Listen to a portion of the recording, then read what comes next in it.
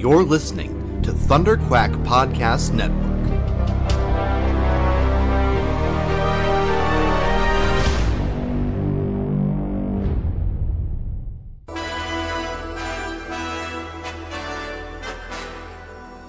It may look like an ordinary podcast, but this one's bigger on the inside, and it can travel anywhere in time and space.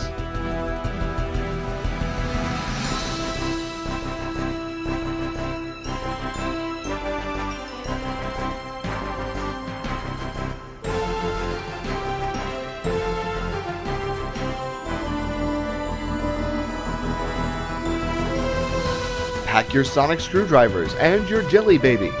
Grab your hats, scarves, and tighten your bow ties. You're the companion now, so get ready to run with your hosts, Jason Hunt and Paul Gann.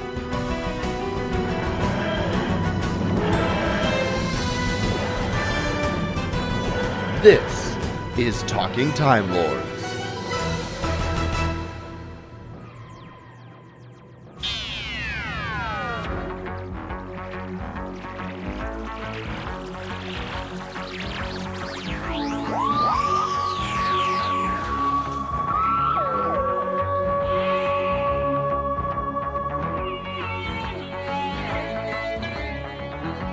Hello, everyone, and welcome back to another fantastic edition of Talking Timelords. This is episode number 36, Resurrection of the Daleks Story Review. I am, as always, one of your hosts, Jason Hunt, and with me, my podcasting companion through time and space, the man who is almost but not quite the Eighth Doctor, we have Paul Gann.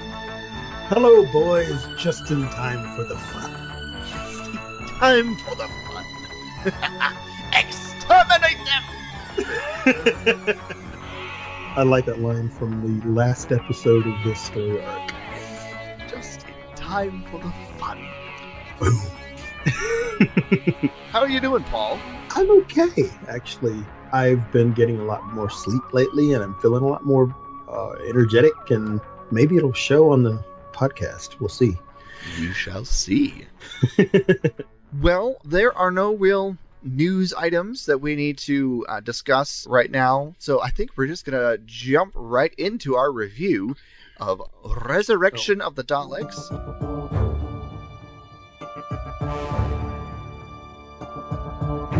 Spoilers.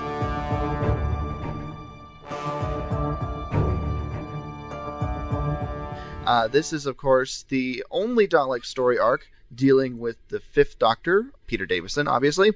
And it was the fourth story of season 21 and was aired in 2 consecutive weeks from the 8th to the 15th of February, 1984. It's been almost almost 5 years since the last Dalek story arc that we talked about last episode, Destiny of the Daleks.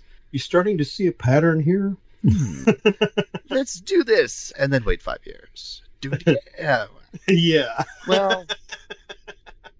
But then that changes after this. The funny thing about this story arc was it was recorded and filmed as 4 30-minute time slot episodes, like normal Doctor Who episodes were during this time period. However, due to the 1984 Olympics, they decided to consolidate the episodes into 2-hour-long episode blocks and play them over 2 weeks to maximize the amount of time that they could be airing Olympics footage.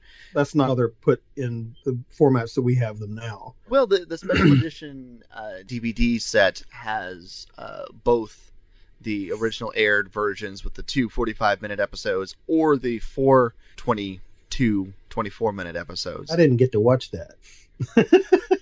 I own the DVD, so, you know. Okay, so there is a special edition, though, right? There's a special edition. The effects aren't really changed or anything. It's just the format changed, basically. Well, I could see some spots in a couple of places where there should have been a special edition. Yes. But we'll get into that. Yes. Before we get into it, though, what are your overall thoughts on Resurrection of the Daleks? I like the story. I'm not as happy with some of the execution as I was the last 2 or 3 that we've done. And it's not got anything to do with Peter Davison. It's got more to do with at least in my opinion, some of it feeling like it's a little stretched in order to be able to fit it into 4 episodes. Okay.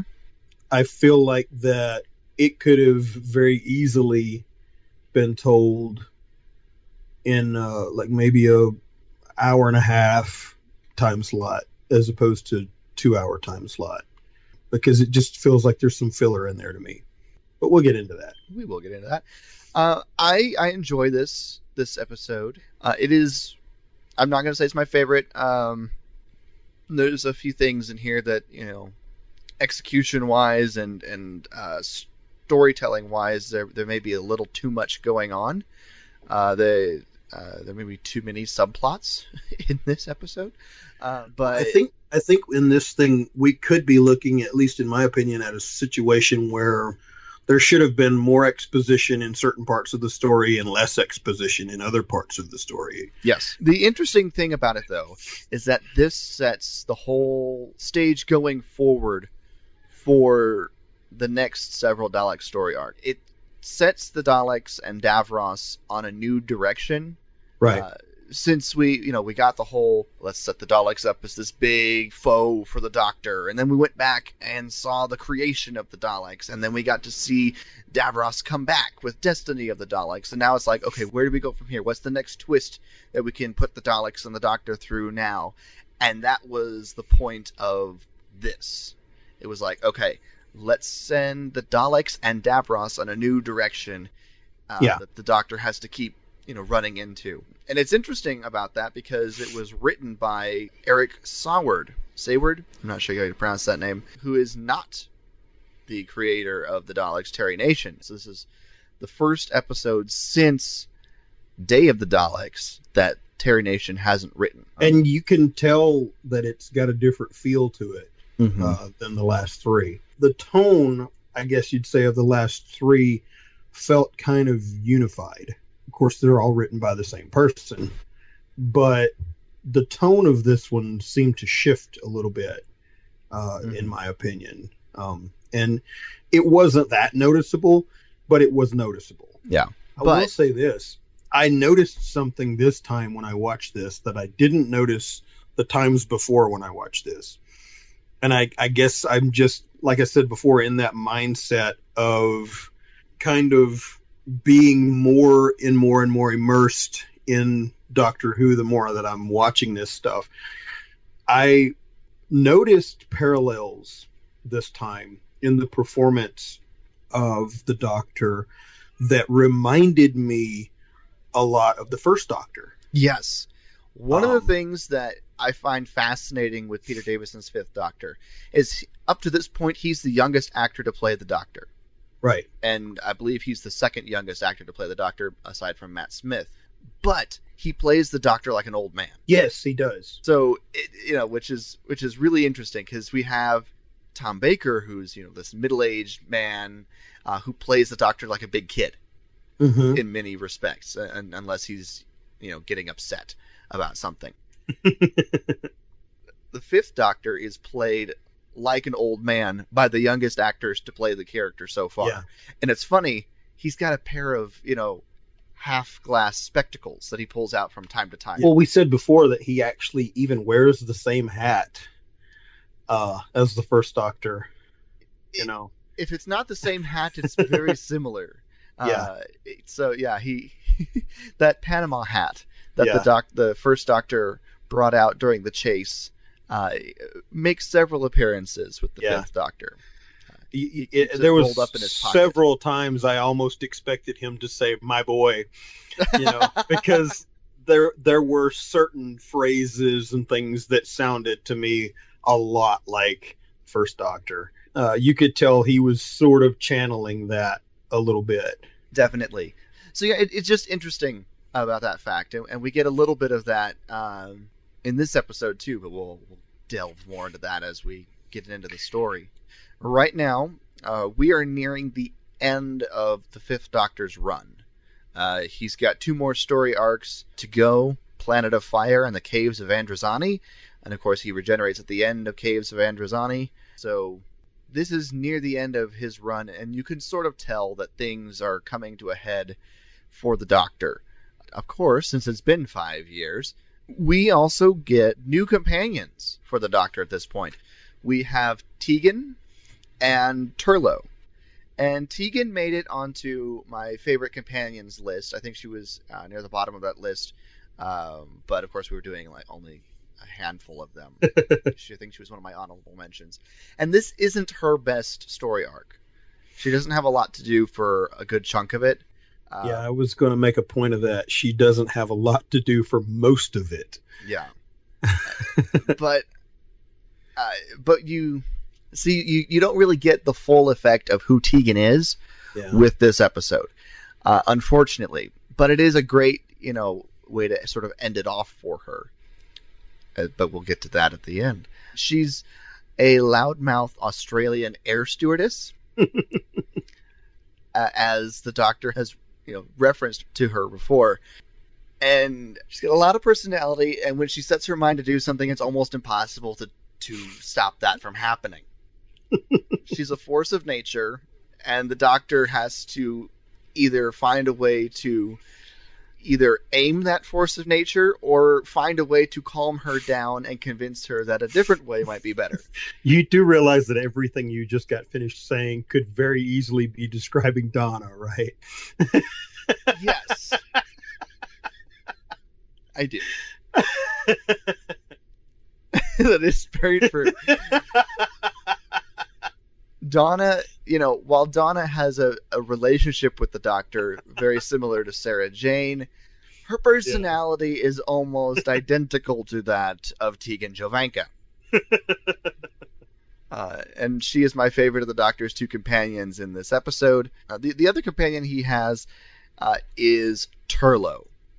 And Turlough has an interesting story, being that he was originally assigned to the Doctor's TARDIS by the Black Guardian as a way to try and get back at the Doctor for what happened during the Key to Time trilogy and the Doctor defeating the Black Guardian back then. Side note, the Black Guardian had made a threat at the end of that whole situation when the Doctor had convinced Turlough to switch sides, and they defeated the Black Guardian again. The Black Guardian said something to the effect of, "Doctor, we shall meet again, and it will be our final meeting." Something to that effect. We haven't gotten that yet. So there's a character that could return in the new series. The thing about Turlough is he's never been my favorite because he's just not memorable to me. I mean, I don't dislike him. I just never remember that he's a companion. It's funny that you said that because prior to watching this again, I had forgotten about him even being in it.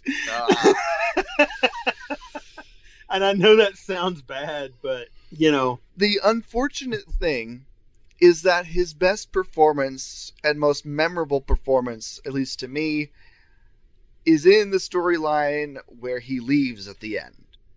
Well, isn't that always the way? Right. I have not seen many of the episodes where the Black Guardian actually has him infiltrate the Doctor's group. I think I've seen one of those episodes because he gets infiltrated and goes on several adventures before the Black Guardian really gets involved.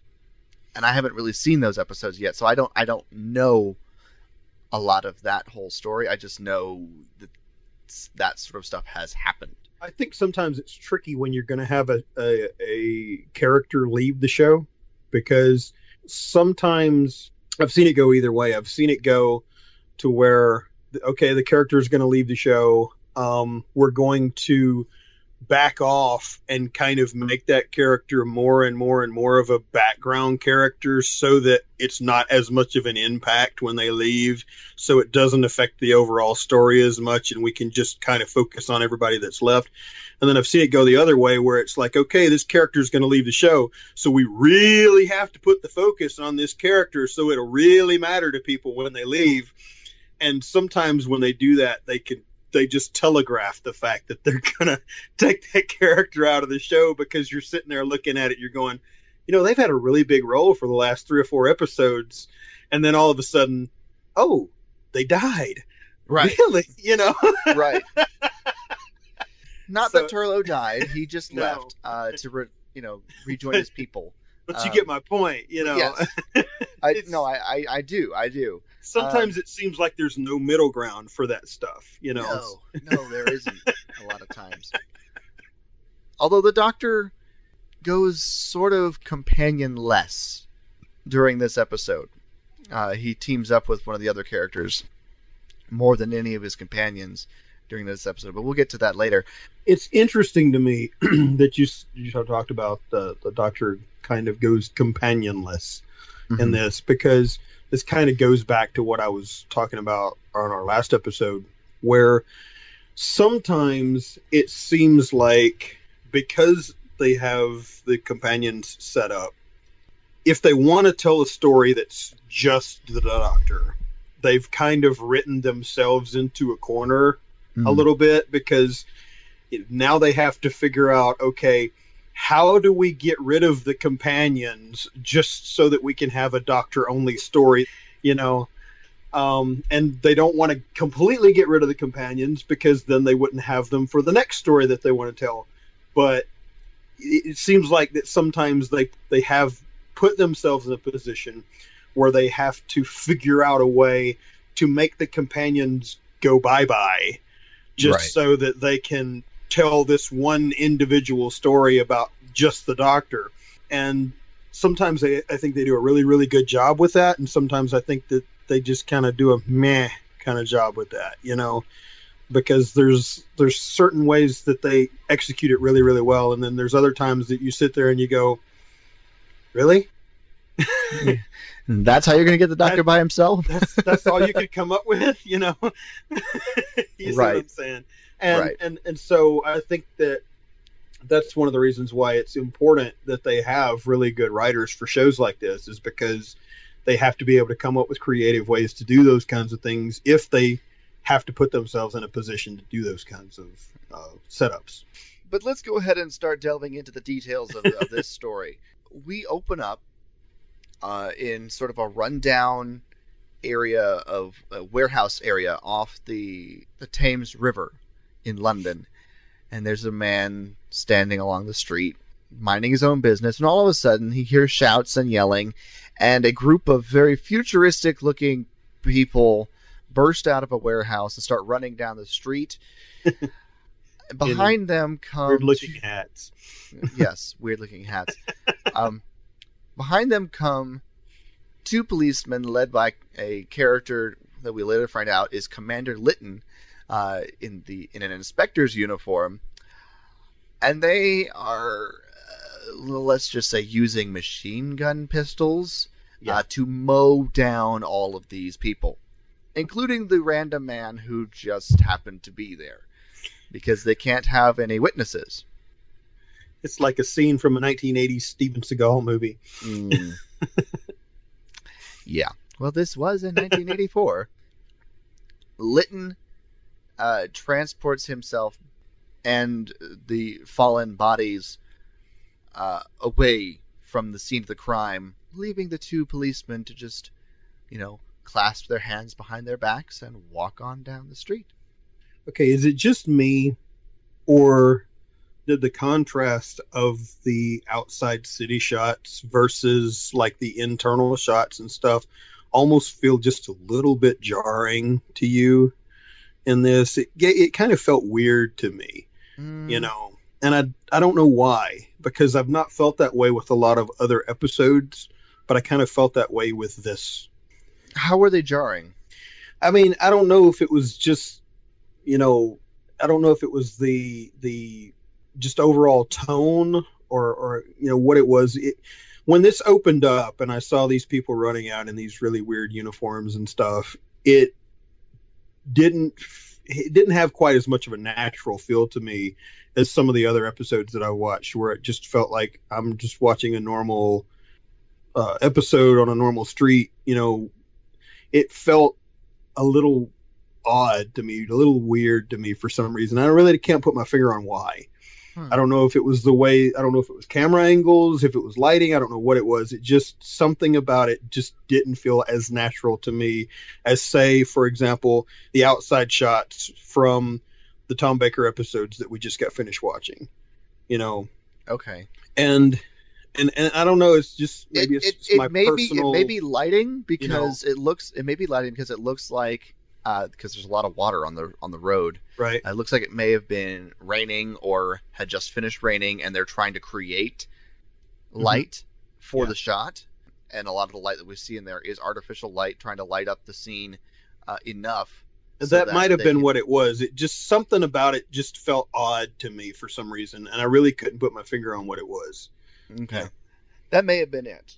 Because you know, in some of the other episodes, even when they're doing sets, you know, the transition of a natural outside shot transitioning into a set shot for, you know, like a ship or, you know, building or something didn't really feel that jarring to me. But for some reason, it was like when they shifted from the outside shot to the, say, like the inside of the warehouse and stuff, to me, it felt more noticeable to me for some reason, and I really don't know how to put my finger on that. You know, it's just something that I just noticed.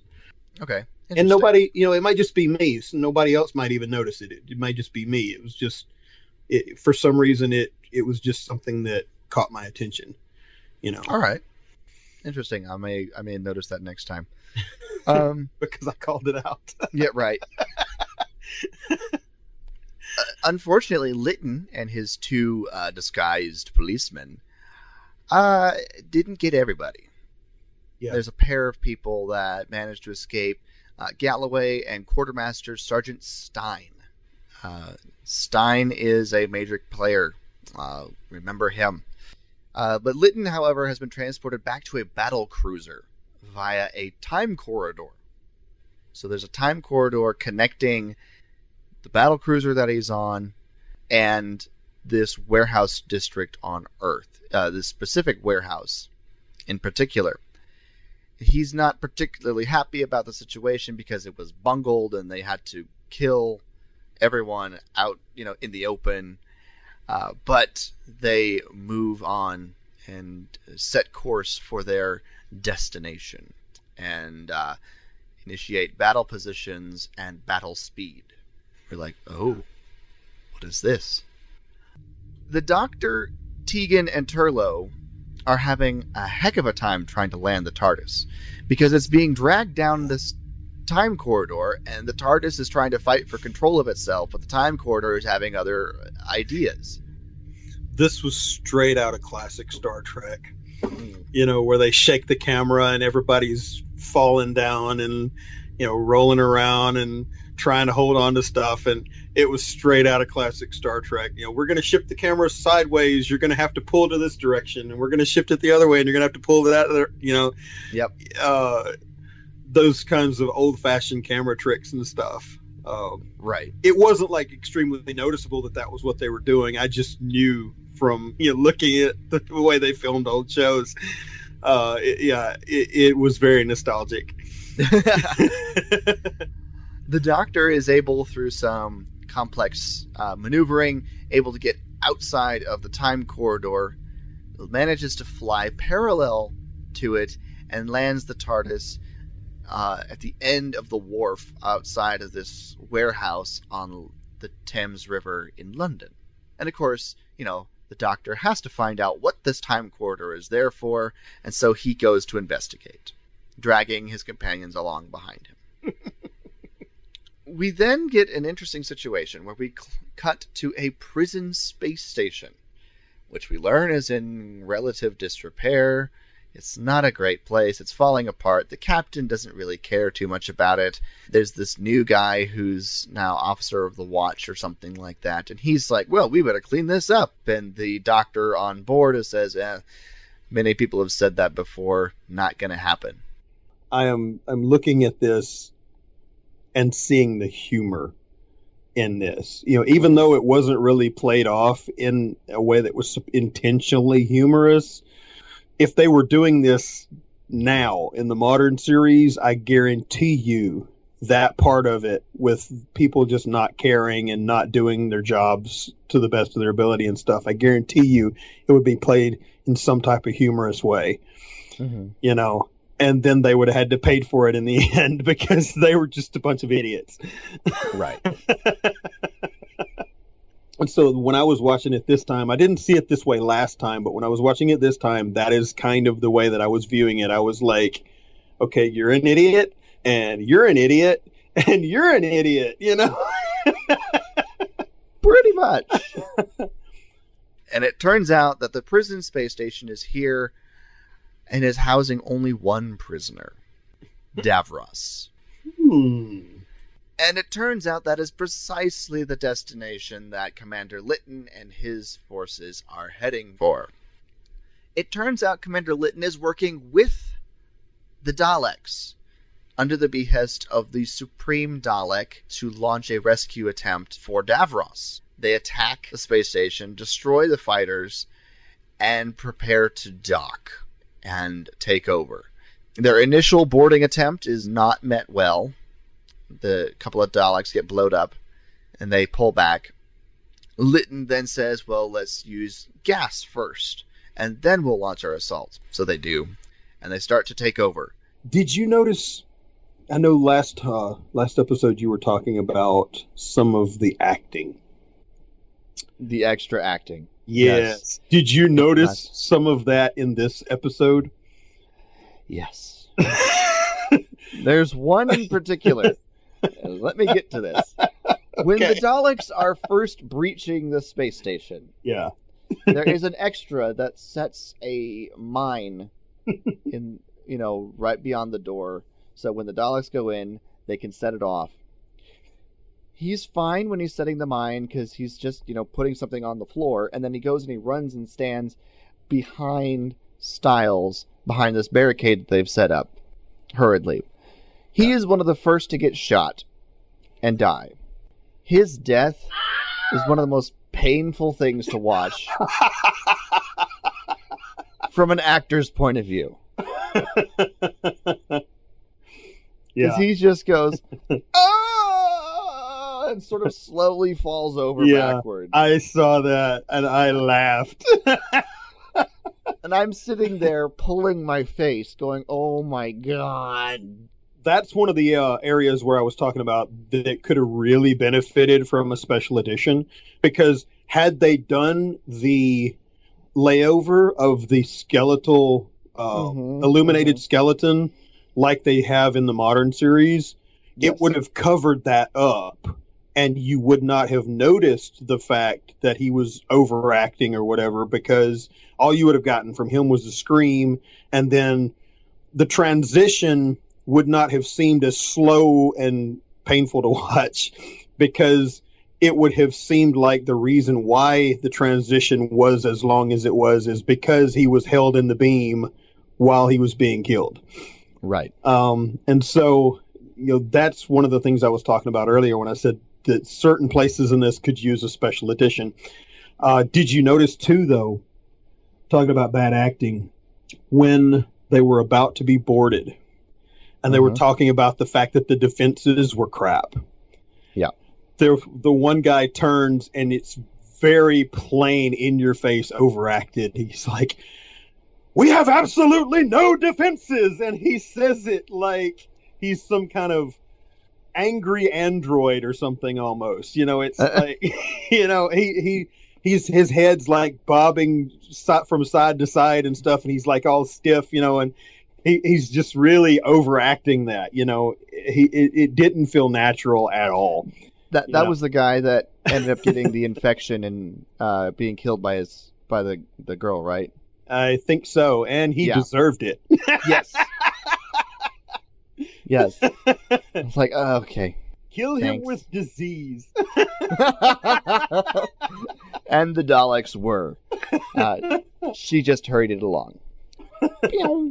I thought that was one of those small things that kind of took me out of the episode, because you have all these other people doing a really great job acting, and then you have this one guy who turns around and it's like blatantly in your face very overacted and very, obvious that it's not natural, Right.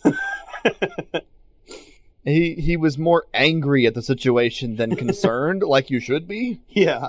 And I'm like, this is bad. You have no weapons. Your defenses are down. You should be like peeing your pants now, You should not be like scared. not channeling Hitler. We have absolutely no defenses. Right. You're not chastising them. You're concerned. Anyway, one of the officers has been given the order to eliminate the prisoner if the station is taken. Unfortunately, due to some of the station's faulty mechanical wiring and stuff, things are taking longer, and they're having to try to find a way around some of the systems in order to fulfill that order.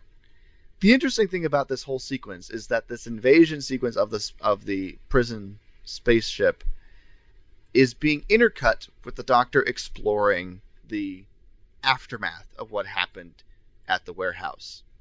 Galloway has been killed by something, and Stein is the only one left. And of course, the Doctor finds him and has to find out what's going on with the time corridor. Stein is traumatized, doesn't really feel like they should stick around.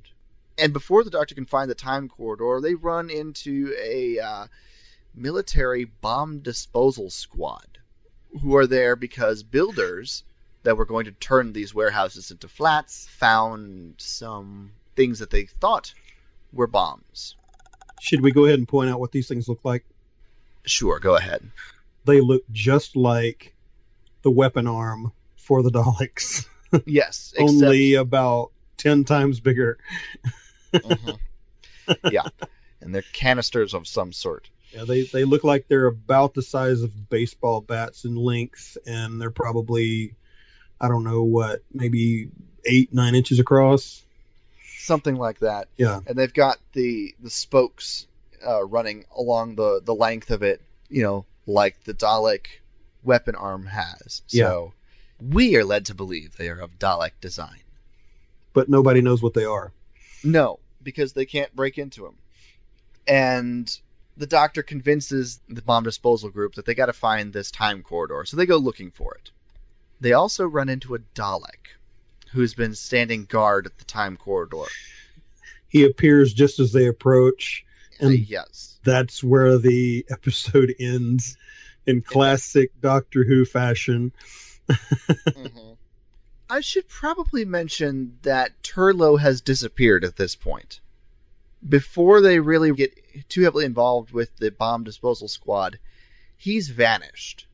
He's found the time corridor when they all split up and ended up being sucked through it without being able to tell anybody what happened. So he is on the Dalek battleship. In the scuffle that ensues with the Dalek, Tegan gets a nasty bump on the head, gets knocked out, before the Doctor and the rest of the disposal squad can shove the Dalek out the second floor window, sending it crashing to a fiery explosion on the pavement outside. You know what I thought was a lost opportunity on this? What?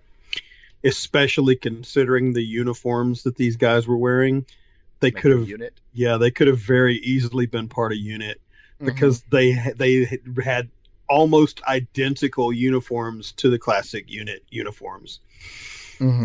I think that would have been a really nice little callback. You don't have to have the Brigadier in there or whatever, but you can just have unit. Just somebody from unit. I think that was a little bit of a missed opportunity for me. I agree.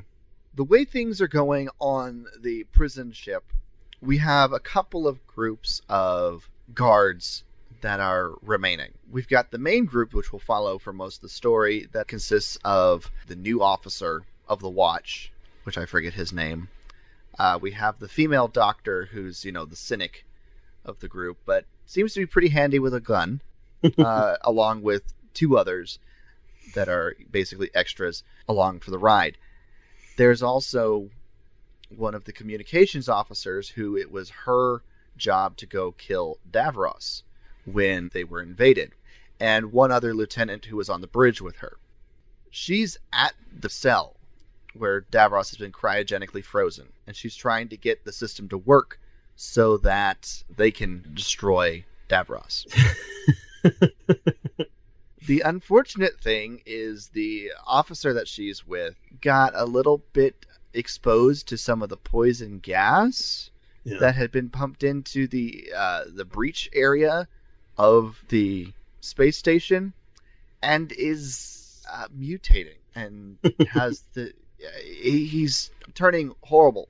She keeps asking about the smell and turns around to see him, his face half decaying. Okay. His face is like half decayed. He's lost a finger, and his hands are starting to become disfigured and decayed as well. And he turns towards her saying, "Help me." And he's coming towards her, and she's freaking out about that. She's managed to arm the explosives for Davros's cell, but hasn't gotten it working yet to actually blow it up. So she's freaking out. She's backing away from her former compatriot, shoots him. And before she can recover from that and set the explosives to go off, Lytton and his men march into the prison cell area and kill her. That scene that you just described, it actually kind of reminds me of one of the scenes from the original RoboCop movie. Of course, the RoboCop movie is going to be a lot more graphic and a lot more violent, but there's this guy that got doused with toxic waste, kind of, and he's melting. Ooh. And he runs up to one of his so-called friends, and he's like, help me, and the other guy's like, get away from me, man, and he runs away, Yeah, that almost, the same type of scenario exactly, and the resolution of that wasn't quite as neat as the resolution of this. Yeah. But yeah, it that's what it reminded me of. What's really unfortunate about this whole setup is the fact that the reason why this space station was in the condition that it was in to start with is because pretty much everybody that was on it stopped caring.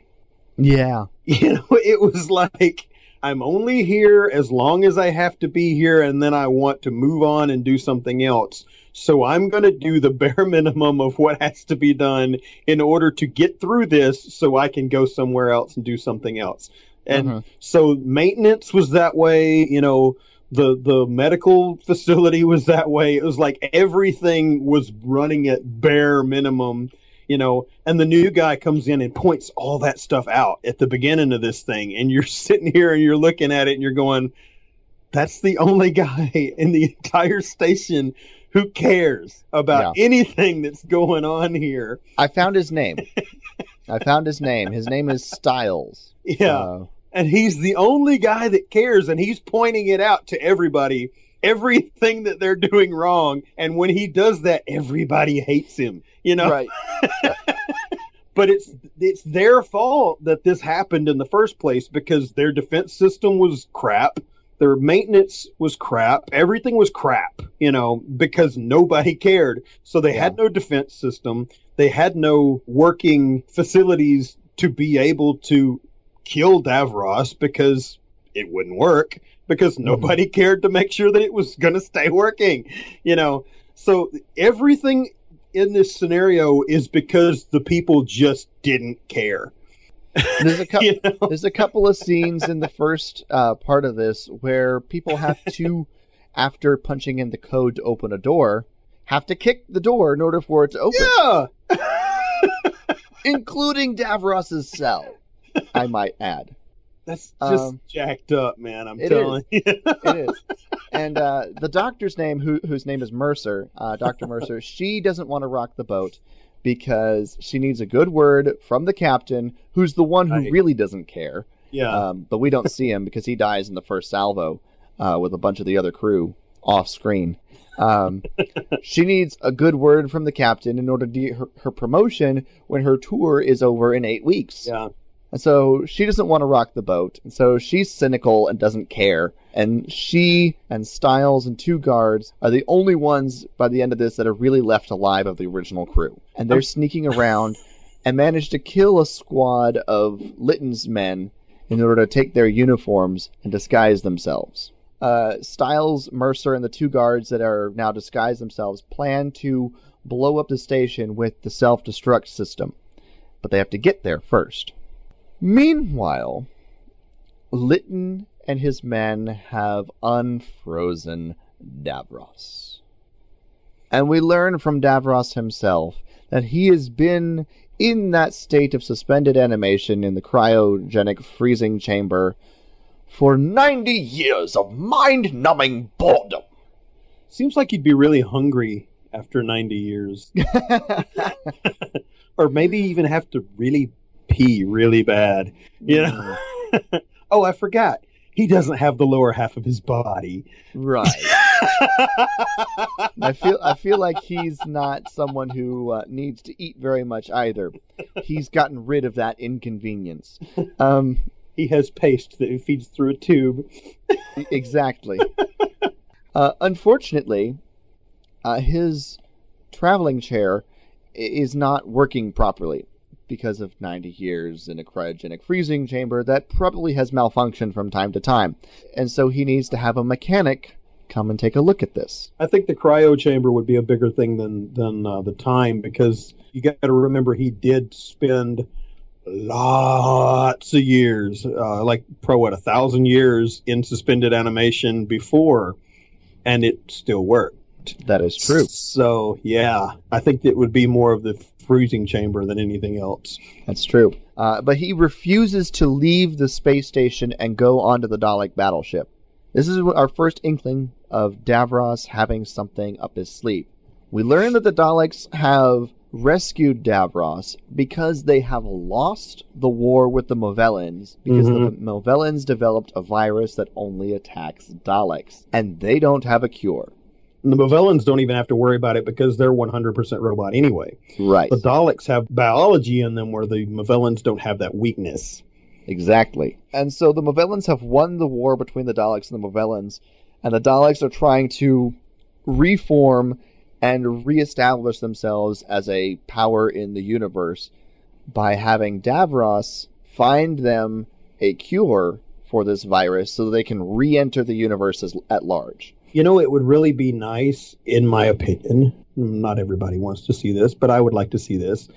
I think it would be really nice if we got to see some type of a future episode in a future season where the Doctor of the future ended up at some point in between the time frame of the time where Davros was frozen and the time where Davros was defrosted, just so we could see kind of a little bit of the time frame of the Dalek Movellan War as it was starting to come to an end and everything, because there's a really big gap there that we don't ever get any real visuals of. We just get a very brief story, and I think that'd be really fun to see something like that. It not necessarily be a story that's really bearing to those events per se, but maybe those events could be kind of the backdrop of the story that's being told.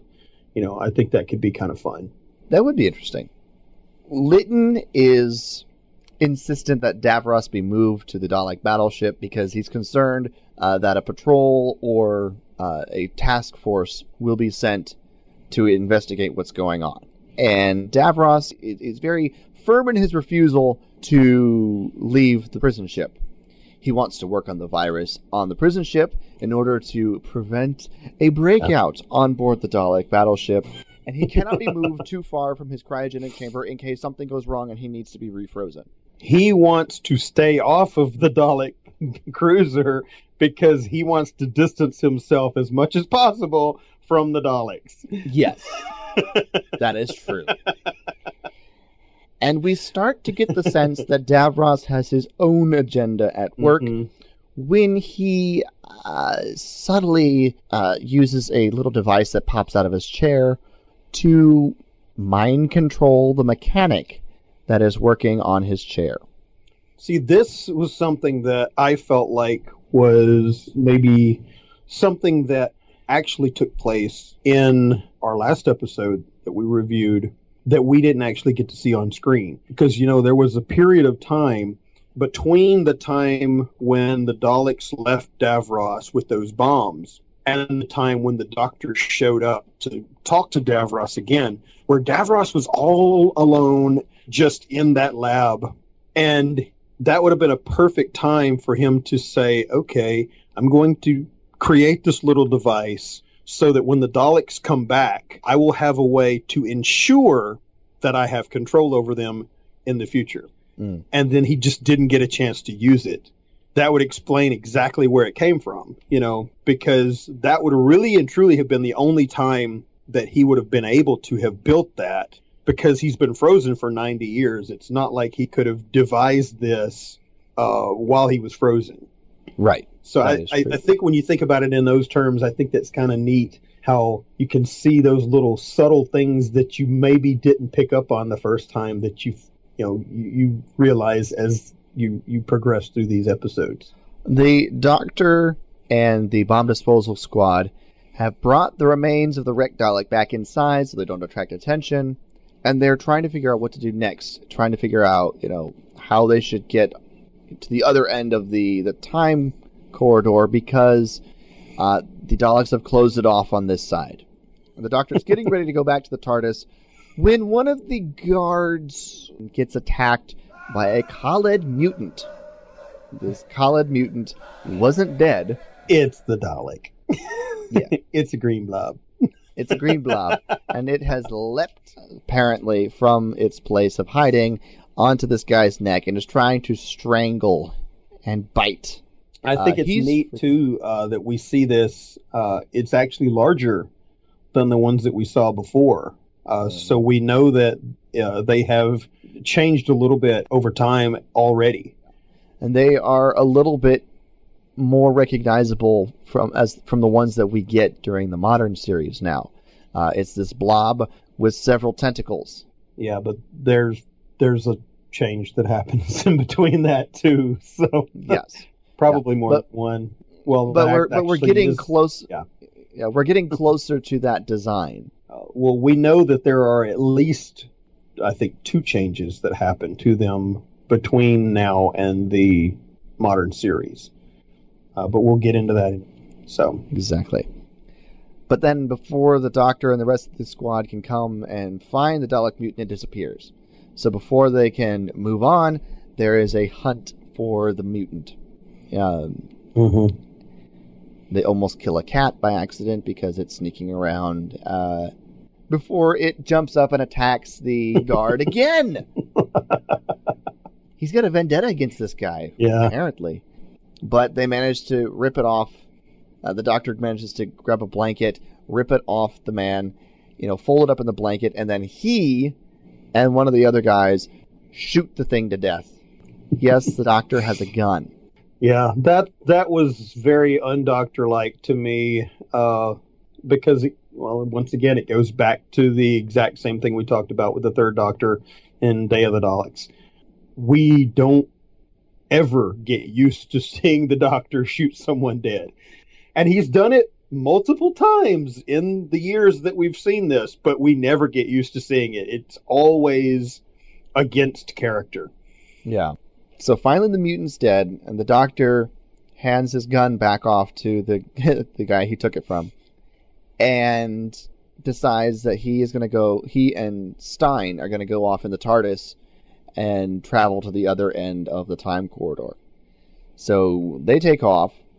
One of the, the leader of this squad has gone to try and get help for Tegan and get reinforcements because the Doctor knows what is likely going to happen. He unfortunately ends up at a phone booth with a phone that's disconnected and goes to try and borrow a radio from a pair of police officers. Yeah. Now, I'm going to say this. I think that this could have been perfect had the music not given it away. Because what happened for me is as soon as he picks that receiver up and sees that cord is cut, you hear the music be like dum dum dum, kind of, not exactly, but the same kind of thing, And then when he walks up to the police officers, which you never really got a really good look at the first time around, so they could easily be mistaken for someone else, He walks up to them and the music gives it away again. It's like, oh, we already know these are the guys that are going to kill everyone, Right. And so had they played it down a little bit more, I think that it would have been even more compelling in the way that the story was told at that point. Well, it cuts away before we really find out what happens. The TARDIS has materialized on the Dalek ship, and they narrowly avoid being captured. The Doctor says that they need to find Turlough, make a swift exit, and they grab a couple weapons, and Stein essentially arrests the Doctor, because he's a double agent working for the Daleks. Dum dum dum!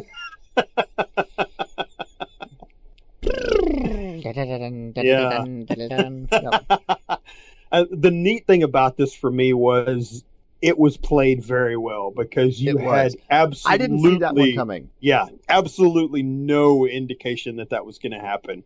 Because when he says that, and the only criticism I think I would have of this is the fact that he just flat out plainly says, oh, I forgot to tell you, I am a Dalek agent.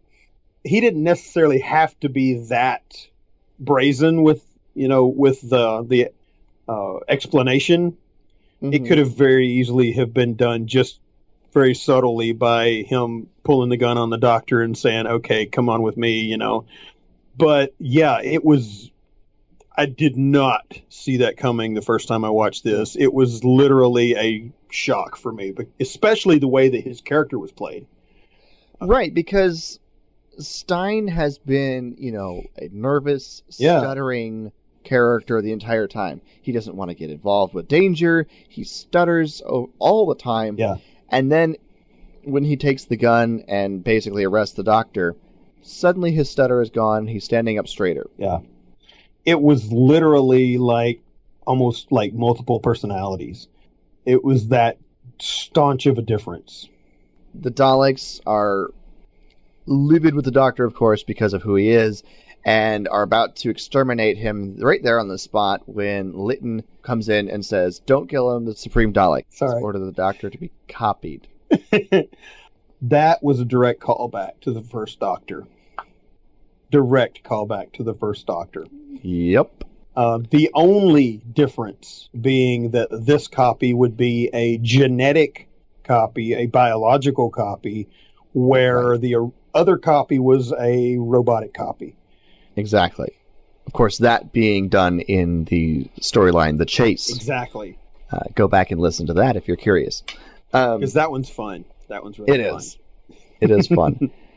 Turlough, after exploring much of the Dalek ship and being allowed to explore by the Supreme Dalek because he's being used as bait, has transferred over from the Dalek battleship to the prison space station and runs, of course, into our gang of heroes, if you can call them heroes, from the prison ship. It's a motley crew. Right, it is a motley crew.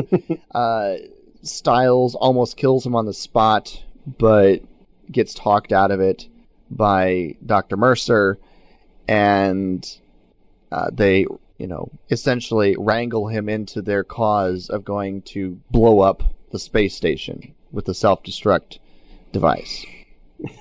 And he's like, I just want to get out of here, essentially. Which is true to Turlough's character. He doesn't like conflict. Well, I like the fact that he points out, look, just because you can blow this place up, does that mean you have to blow yourselves up with it? Exactly. Oh. Exactly. And then I'm thinking back, to the new guy. I can't remember his name. What was his name? Oh, Styles. Yeah. I'm thinking back to Styles, and I'm thinking about his character, and he's going, "This is a really, really bad first day at work." You know.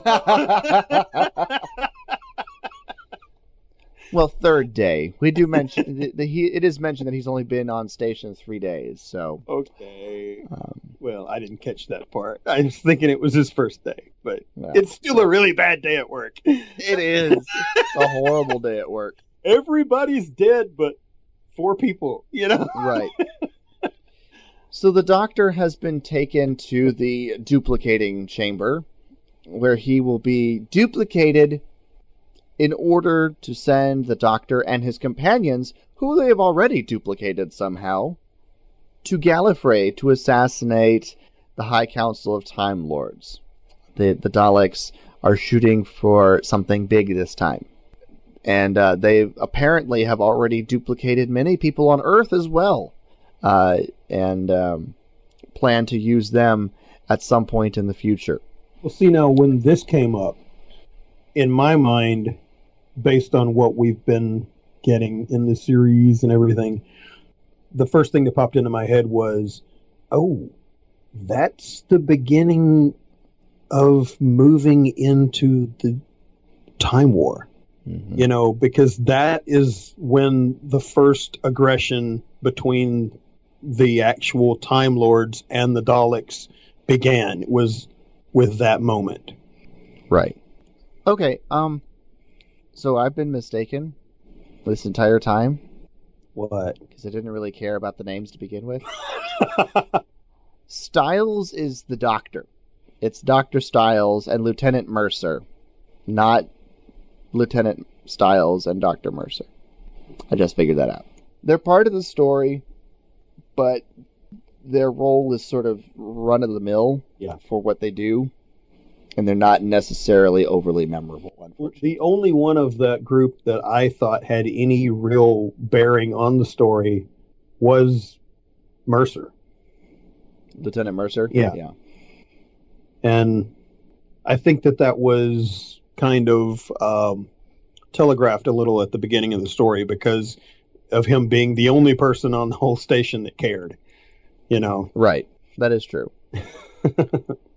Turlough has convinced Mercer to cross over to the Dalek battleship because he wants to give him proof that this time corridor exists and they can set the station to explode and escape alive.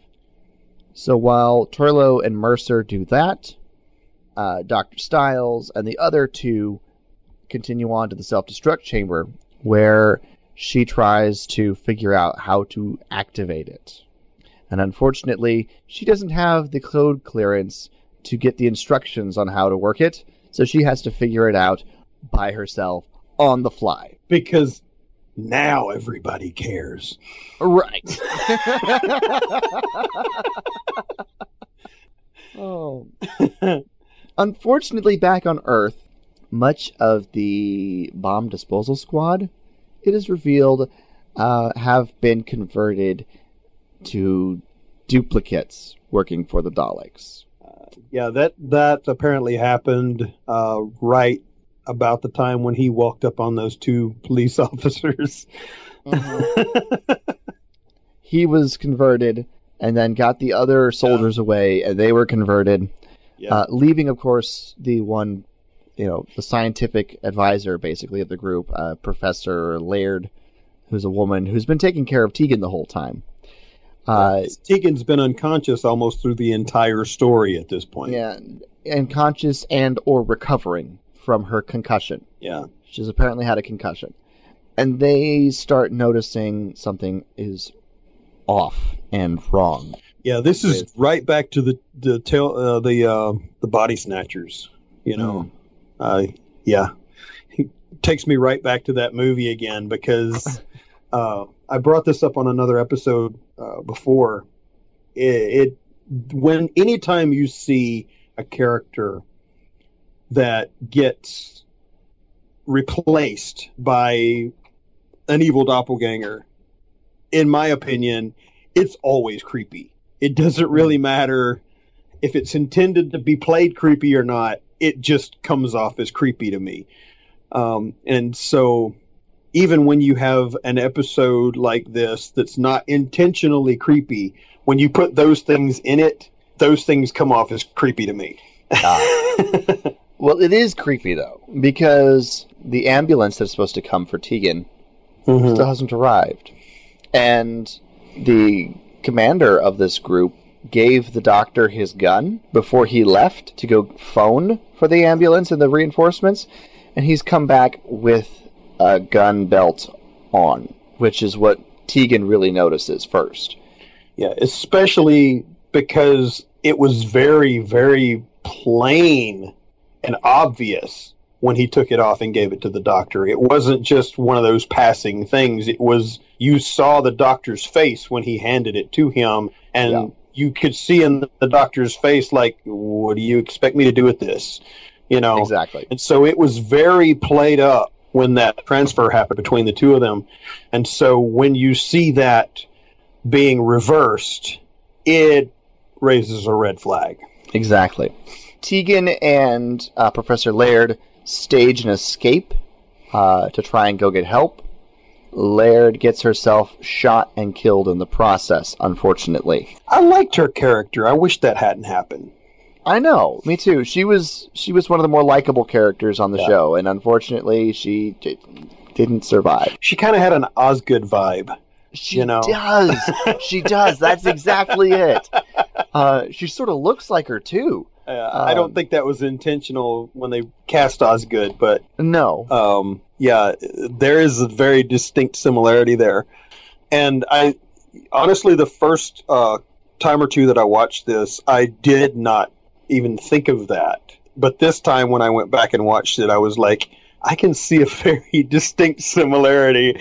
And I think that's the difference in casually watching Doctor Who and submersing yourself in the mythos and everything of Doctor Who, is you start being able to see parallels and stuff that you weren't able to see before, you know. Right, and I'm glad you brought that up, because that's so cool. Now, I can see it. I can totally see it. Tegan, of course, runs to where the TARDIS should have been. She doesn't realize the Doctor has taken the TARDIS to go back, so she runs to where the TARDIS should have been, and sees, of course, it's not there. And as she's heading back, sees a pair of police officers. She's going to go ask them for help, but notices one of them is brandishing a gun. And goes, well, this is not good. And starts to run off down the wharf. She sees someone, a gentleman who's using a metal detector along the beach trying to find some stuff, tries to get his attention for help, and is unfortunately recaptured because the policeman shoots the man. Yeah. And she screams. Yes, Tegan is good at screaming. And for me, this was kind of the turning point where she started to come to the conclusions that she ends up with at the end of the episode. Yeah. That and Professor Laird's death. Yeah. I think that this was kind of what made that final decision for her. Also on the prison ship, Dr. Stiles and the two station guards have gotten the self-destruct sequence working, and they're on the verge of getting it set and armed when Lytton and his men burst in and kill them all. So we're getting to this point in the story where everything is going south. Mm-hmm. The Doctor is on the duplicating table with his mind being duplicated. The Daleks have left. They don't care to see this through to completion. They have their duplicate, Stein, working for him, because he's a duplicate too. Unfortunately for the Daleks, his conditioning isn't stable because Stein is being overcome by confusion, because he's starting to remember things from the original Stein's life, and it's starting to set off all these things in his mind. And he can't cope with it. And the Doctor keeps pushing at that and prodding that while the mind duplicating process is continuing. And at the end of it, Stein is able to break his conditioning and stops the process, freeing the Doctor. Okay, I'm going to go out on a limb here. Okay. and say that this is the point where the Daleks got a lot of their information about the Doctor, because we do know that they have time travel, and we do know that they have traveled back in time on multiple occasions. And if they receive this information about the Doctor from his mind at this point, it could have effects on things that happened previously, because they have this information about the Doctor that they didn't have before.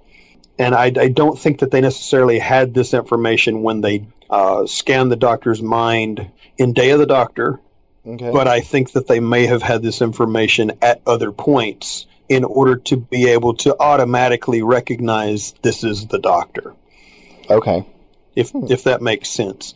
Because if you look at it from the wibbly-wobbly, timey-wimey perspective, these types of things, well, sort of like Davros getting the information from the Doctor about the Daleks' defeats. Had he been able to keep that information and not be put into suspended animation, he could have used that information to have changed everything that happened. And this is sort of the same thing. It's like, okay, we're going to take this bit of information that we have about the Doctor, and we're going to use that to be able to identify who he is and everything, because we're going to share that amongst all the different Daleks and stuff. And that way we will know who his companions have been, what his former faces look like, and et cetera, et cetera, et cetera, so that when we run into him, we will already know that it's him, that kind of thing. I think that is not something that they're going to just make blatantly obvious, but I think that is something that these types of scenes lend themselves to.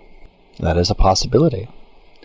It leaves it open for thought and consideration, that's for sure. Yeah, that's the way my brain works. I literally just process things like that all the time. When I'm watching these shows and stuff, I'm watching the show and my brain is processing these different events and stuff in these shows and putting all of these different little pieces together and pulling a string from this point to this point and that point to that point and saying, okay, this relates over here and this relates over to there. And, before it's all said and done, I've gone through, 12 different seasons and put together 50 different points between 12 different seasons that relate to one another in some way, I can't help it. It's just the way I'm built. Well, that's why we have you on the show. Tegan has been sent to the Dalek spaceship via the time corridor and runs into Turlough and Lieutenant Mercer. She says the Doctor is already there, so they all set out in search of the Doctor. They find him and Stein, as Stein is freeing the Doctor from the duplication machines. Yeah. And they all head to confront Davros. This is the point in the story where, between the point really where the Doctor escapes and the point where the Doctor confronts Davros, Davros is talking to the people in the room with him, and he specifically says that he has to first rid himself of a meddling Time Lord, and then he can pursue his final plan. And this was the point where, in the past, I had looked at this and I had said, okay, we have a plot hole here, because there had been no direct reference prior to this in the other episodes that we've talked about to the Doctor actually being a Time Lord in front of Davros. So, and then he also references the fact that the TARDIS is there and he wants to take control of the TARDIS. And so there's also never been a point in the past where Davros had any direct contact with the TARDIS or had seen the TARDIS at any point in the past. I see where you're going with this. So I'm looking at this and I'm going, okay, we have a plot hole here that just doesn't make sense because this was never explained as to how Davros would have this information. I see what you're doing watching it this time, after seeing season 9 of the new series, I'm looking at this and going, okay, that plot hole has been fixed. Yes. Davros is starting to put the Doctor's pieces together. Yes. And also, when I came to this realization this week while I was watching these, that also makes my comment last episode that I made about I don't know if Davros even knows that the Doctor has the ability to regenerate, a null and void statement, because he has that information based on season 9 of the new series. Mm-hmm. Because he knows what the Doctor is. There you go. Plot hole solved. Yeah, I think that those 40 years things, later, but well, I think those kinds of things really make this show juicy. If you think about it, because it fixes its own plot holes by creating new story elements in the future that fixes things that happened in the past. And you don't see really any other show that has the ability to do that. Right. Davros, meanwhile, has been building his little army.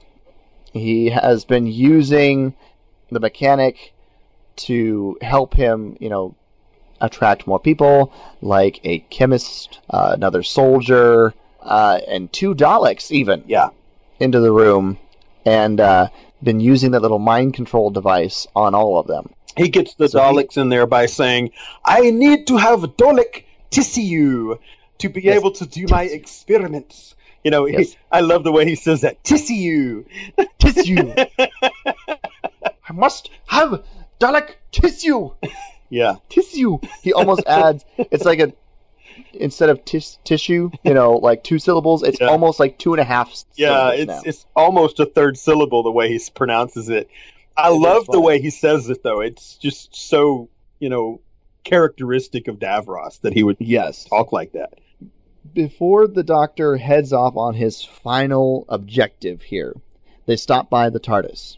He leaves Turlough and Tegan on the TARDIS, and he's going to take Lieutenant Mercer and Stein with him, and he tells them that he's going to go kill Davros. He had his chance before to stop the Daleks, and he chose wrong.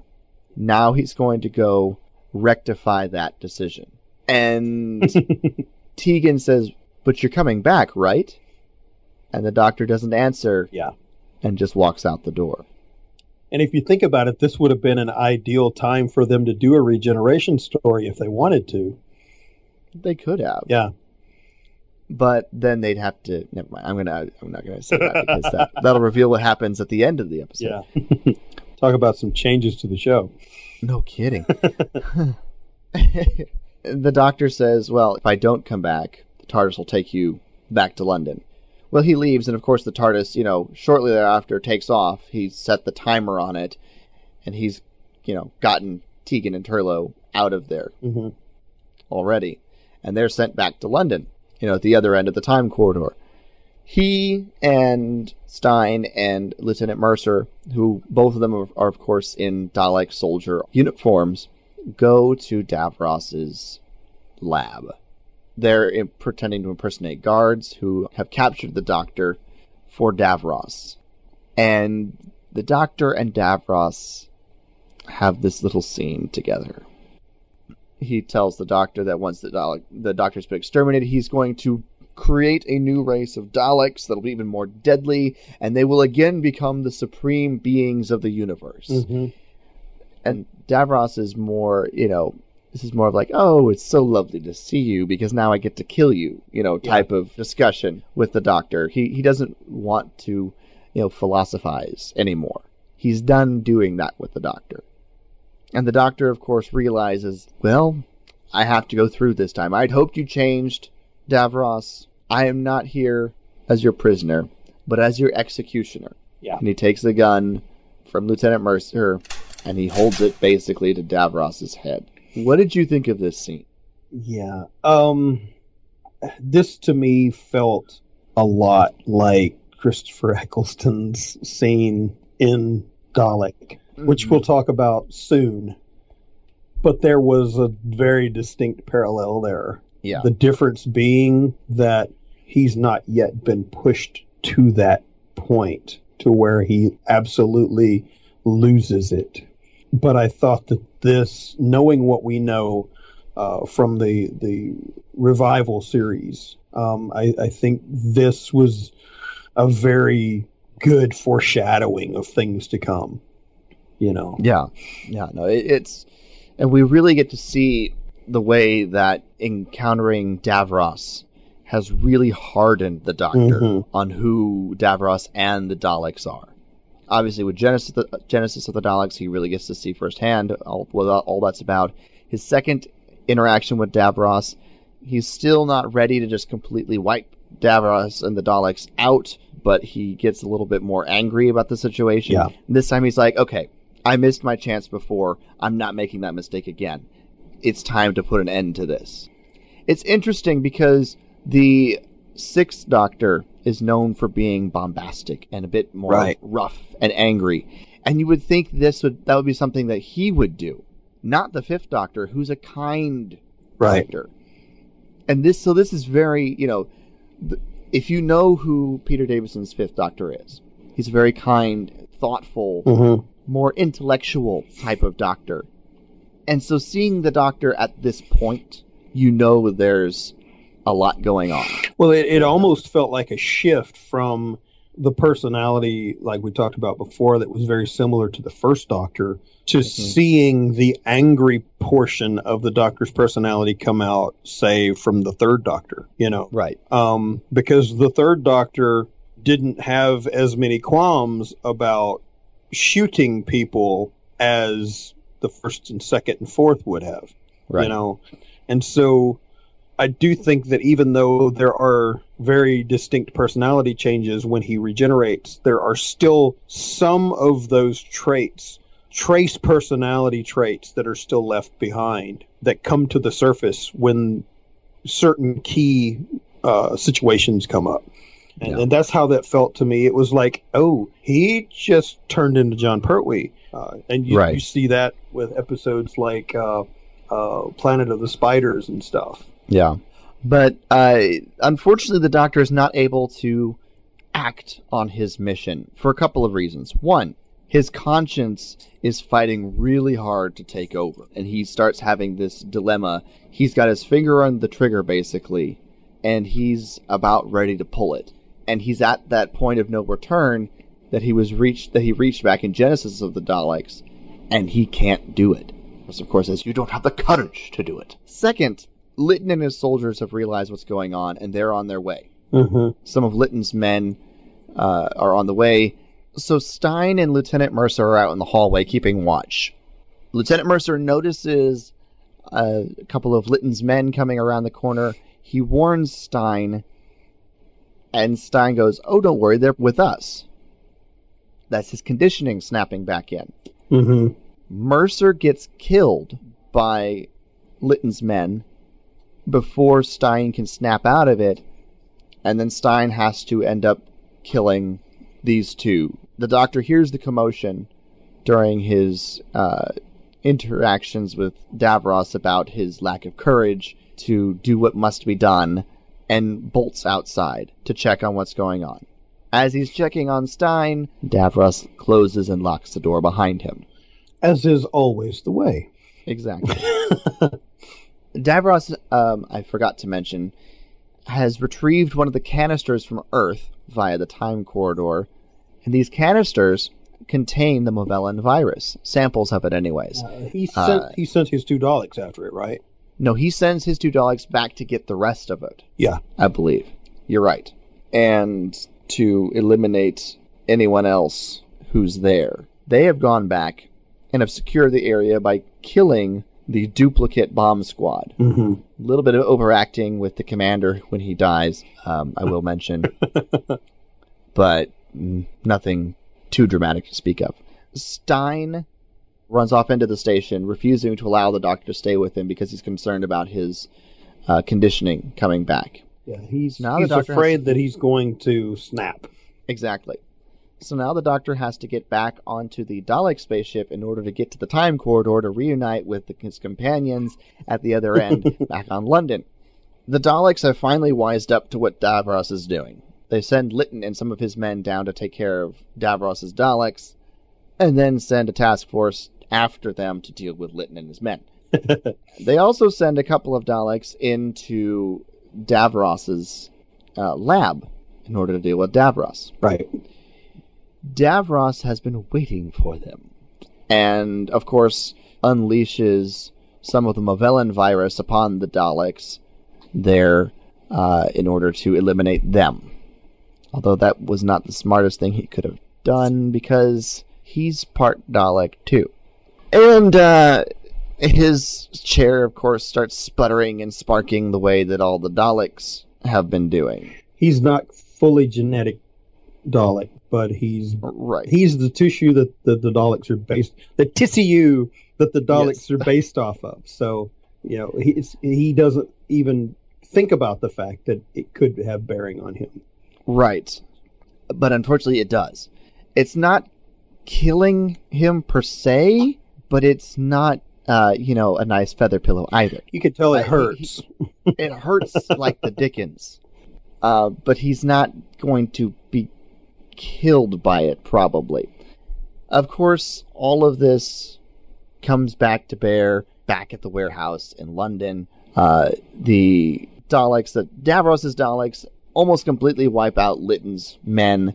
Lytton fakes death in order to, survive. Yeah.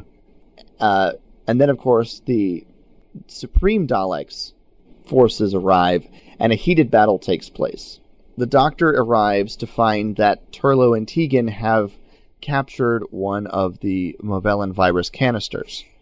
He manages to activate it into basically aerosol spray mode, and sets that behind all the Daleks as they are, still in battle. Right. And of course, they start spluttering and spitting and, dying, because that's the only thing the virus attacks, is Daleks.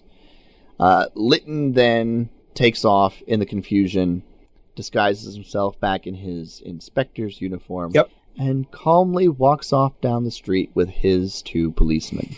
And we don't ever see him again. No, we do. He comes back next season with the Sixth Doctor and the Cybermen. No, I'm talking about in our Dalek episodes. We don't ever see him again in our Dalek episodes. Right. No, he doesn't come back in this episode. He survives. He's an interesting character because this is a character that spans a couple of storylines. And I like that. Because he's an interesting enough character. He's sort of a mercenary commander for hire. As we'll continue to learn. But he leaves. And back on the space station, Stein finds himself at the self-destruct room. And before he, as he is finishing setting up the self-destruct sequence, a couple of Daleks come in and try to exterminate him. And this is where the previous line comes in, where the Daleks come in the door and he says, "Hello, boys, just in time for the fun." And as he is dying, he manages to jump onto the control panel, therefore activating the switch. And that's when he explodes everything. Exactly. Back at the warehouse, there's death and carnage everywhere. And the Doctor, of course, is looking at it sadly and disapprovingly, and says to his companions, "All right, let's go." This is where Tegan says no. This has been one bloodbath too many for her. And the kill count in this storyline is high. Oh, yeah. The amount of dead bodies that are left all over the place in this storyline is very high. That's just the ones that are on screen. That's not even talking about all the ones that were off screen. Right. Because the initial attack on the station literally killed off over half of the personnel in this thing. Yeah. Exactly. Exactly. And Tegan says that she's done. The traveling with the Doctor is not fun anymore. Yeah. Because they keep having these sort of situations, and they keep having people that they know, people that they, ally with or become friends with, die. And she says, I can't do this. And she runs off. She says a quick goodbye and then runs off before the Doctor can change her mind. The Doctor can't fault her for leaving. Right. As he and Turlough make their way back to the TARDIS, he says something to the effect that he left Gallifrey for much the same reason. He had gotten tired of the normal life that they'd been living, and so he needs to try and mend his ways now. He makes that comment that he needs to mend his ways. They return to the TARDIS, take off. Tegan runs back to see the TARDIS dematerialize, and gives a line that the Doctor says to her quite often. You know, when she's flustered or frustrated or afraid, he says, "Brave heart, Tegan." She repeats that, says, "Brave heart, Tegan," and then says, "Doctor, I will miss you." And that's where the episode ends. Yeah. And I think it's interesting to watch this, especially knowing that this is coming up to the end of Peter Davison's run, because the way that they treat the last few episodes of Peter Davison is sort of the same way that they treat the last few episodes of David Tennant. It's he starts to have these crisis of conscience in certain situations, and he starts thinking, maybe I'm not as good of a man as I thought I was. Right. And then that sort of leads up into his regeneration, and then he's a completely different person. Right. And I think that's kind of interesting, considering that David Tennant said that Peter Davison was his doctor.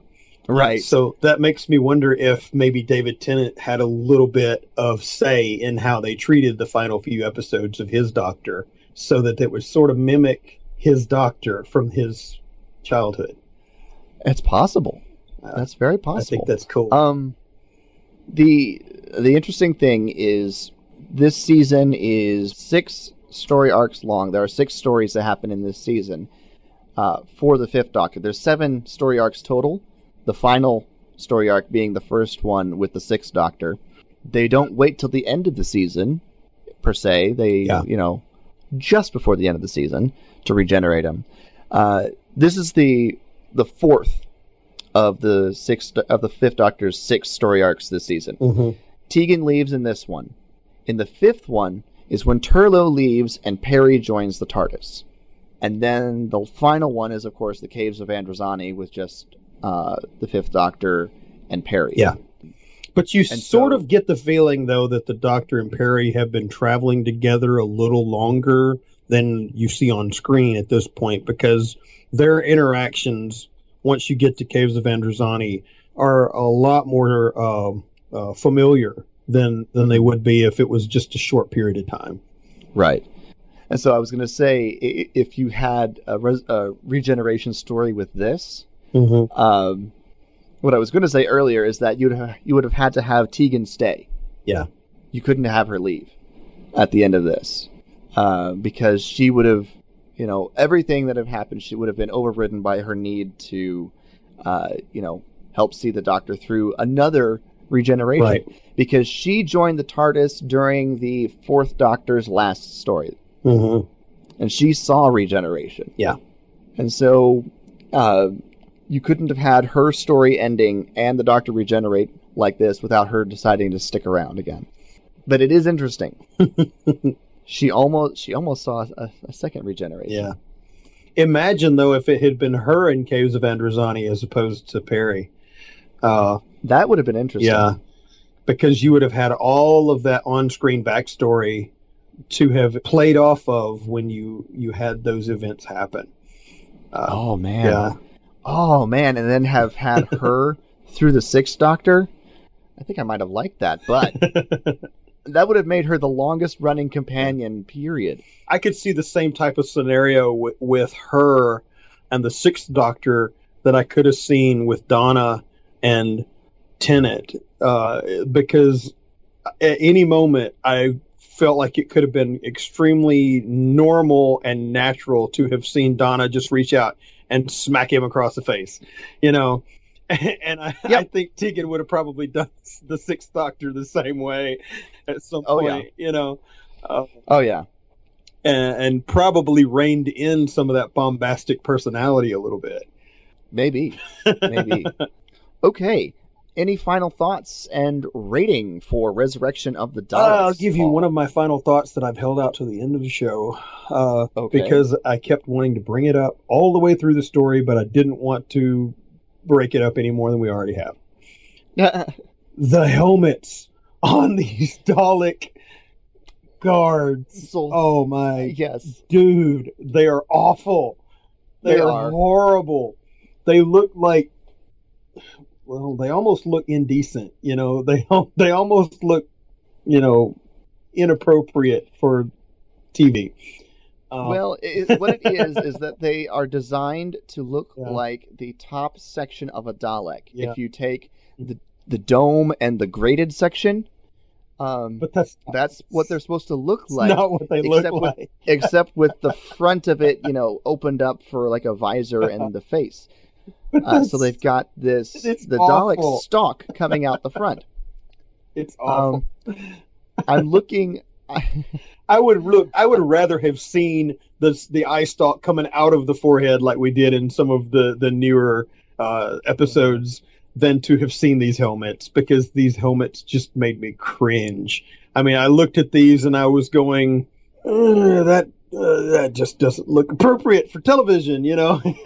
And you know, not that I'm trying to be a vulgar person or whatever. They're just not well done. Right. And you know, the fact that they even felt the need to put these on these soldiers in the first place, I don't even understand that, because, well, you know, there's other ways of, you know, making it a distinct thing that these guys work for the Daleks. Yeah. In the story notes that we have here on the TARDIS wiki, John Nathan Turner, who was the showrunner essentially of Doctor Who at the time, hated those helmets, but they didn't have time to change them in the production schedule. But by the time they had been created, they had no time to change them before they went on camera. Yeah, I'm sorry, man. Look, I don't care if they had to go to Pinewood Studios and steal helmets from Return of the Jedi. They should have done something else other than these helmets. These were awful. They were horrible. Yes, they're not good. No matter if your mind is in the gutter or not, they're just not good. They're not good. Horrible. Yeah.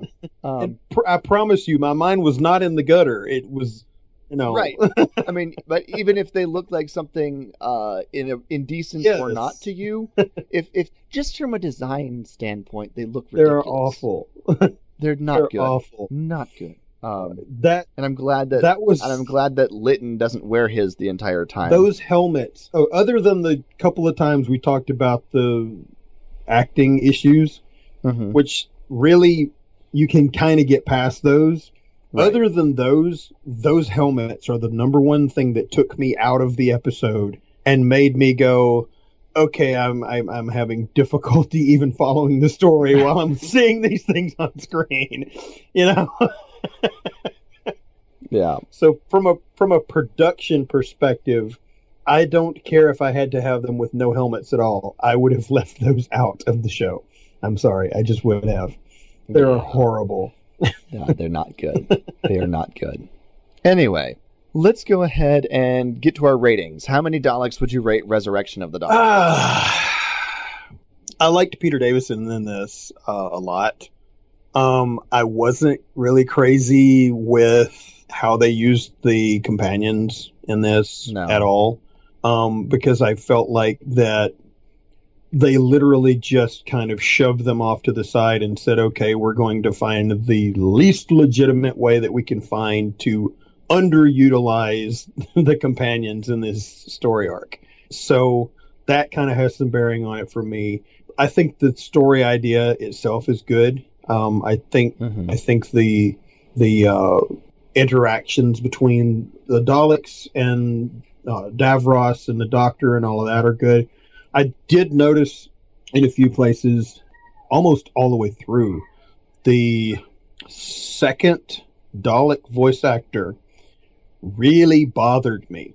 Yeah. The primary one was fine. The secondary one really bothered me because it kind of felt like they were going back to the original unaltered Day of the Daleks, where he was really accentuating every syllable, and it wasn't all the way through the thing, but it was in key points in the story where it became noticeable for me, that just didn't sound like the other Daleks did, so that kind of bothered me a little bit. I think the acting for Davros in this was spot on. I think this might have maybe even been a little bit better than the original, performance almost. It was identical in certain ways to the original actor in Genesis, but in certain places it kind of even upped the ante a little bit in certain ways, and I really liked that. So all things said, the good, versus the bad, with the overall thoughts put together, I would probably give this, I'm going to say about a 6.5. But the reason is it's not the actors that I have the issue with. It's partially the execution. It's partially the fact that I felt like that there was a little bit too much filler in certain places and not quite enough exposition in others. And I feel like that just little key things that affected the execution of the story just kind of made me give it a little bit lower rating. And we can't give everything a 10, right? No. But the acting, the actors, the main actors and everything were perfect. The interaction between them were perfect. The story, or was perfect, I should say. The story was great. It's just a lot of the execution, I think, that I had some issues with. Yeah. And the helmets, let's not forget the helmets. That was a 0.5 point right there. This is this is a story that, when I think back on it, I remember a lot of really good moments. Like you said, the interaction between the Doctor and the Daleks, Tegan's goodbye, the maneuvering between Davros and the Daleks, and all that was perfect. Yeah, because we get the idea that Davros is getting ready to just sort of say, screw the old model, I'm going to create a new model of Dalek. Which we'll get into that later. Exactly. That plays heavily in our next couple stories. Yeah. But when I, before I rewatched it for this review, I remembered this story arc as being full of great moments. Mm-hmm. When I went back and watched it for this, I was like, oh, I forgot some of these other not so stellar things. Right. And while the good moments in this story arc are very memorable and very good, very outstanding, there's stuff between those moments. Mm-hmm. Nah. Yeah. It's not overly amazing. So I think while the moments, and a lot of the moments we've already discussed that are really great and really good, just the overall presentation with this sort of meh stuff in the middle, I'm gonna have to give this a 7. That's the highest I can give this. There's just when you watch this, hold on to those great moments, because those will be memorable and those will stick with you. I mean, the great moments in this episode are memorable and they continue to be memorable. Right. The moments in between, you just kind of have to go through in order to get to those. It almost moments. makes me want to see this re-edited so that they cut out some of the fat, per se, so that you don't have quite as much filler and stuff in there, so that it kind of, I guess, boosts the pace of it a little bit, and in doing that, I really think that it could benefit the story overall, because you won't have those meh type moments per se. You'll have this great moment and that great moment and this great moment, and you'll kind of, I don't want to say faster and more intense, but it would be a little bit faster and more intense. It would. I think that's one of the benefits that we have with the revival series is they tell the story in an hour most of the time. And if they do it as a two-parter, then there's a reason why they do it as a two-parter. It's not just, well, we just want to have all this time to tell a meh story most of the time, Right. And so I think for them to, put themselves in a position where they're going to basically say, okay, we have to have 4 episodes. So we have to spread this out between 4 episodes and make this fit into 4 episodes. They could have just as easily told this story in 3 and probably made it better in doing so. The writer, Eric Saward, I'm also looking at the TARDIS wiki here in the story notes, says that he ended up being unsatisfied with the story overall, had too many ideas and too many subplots. And I think that's probably an accurate description.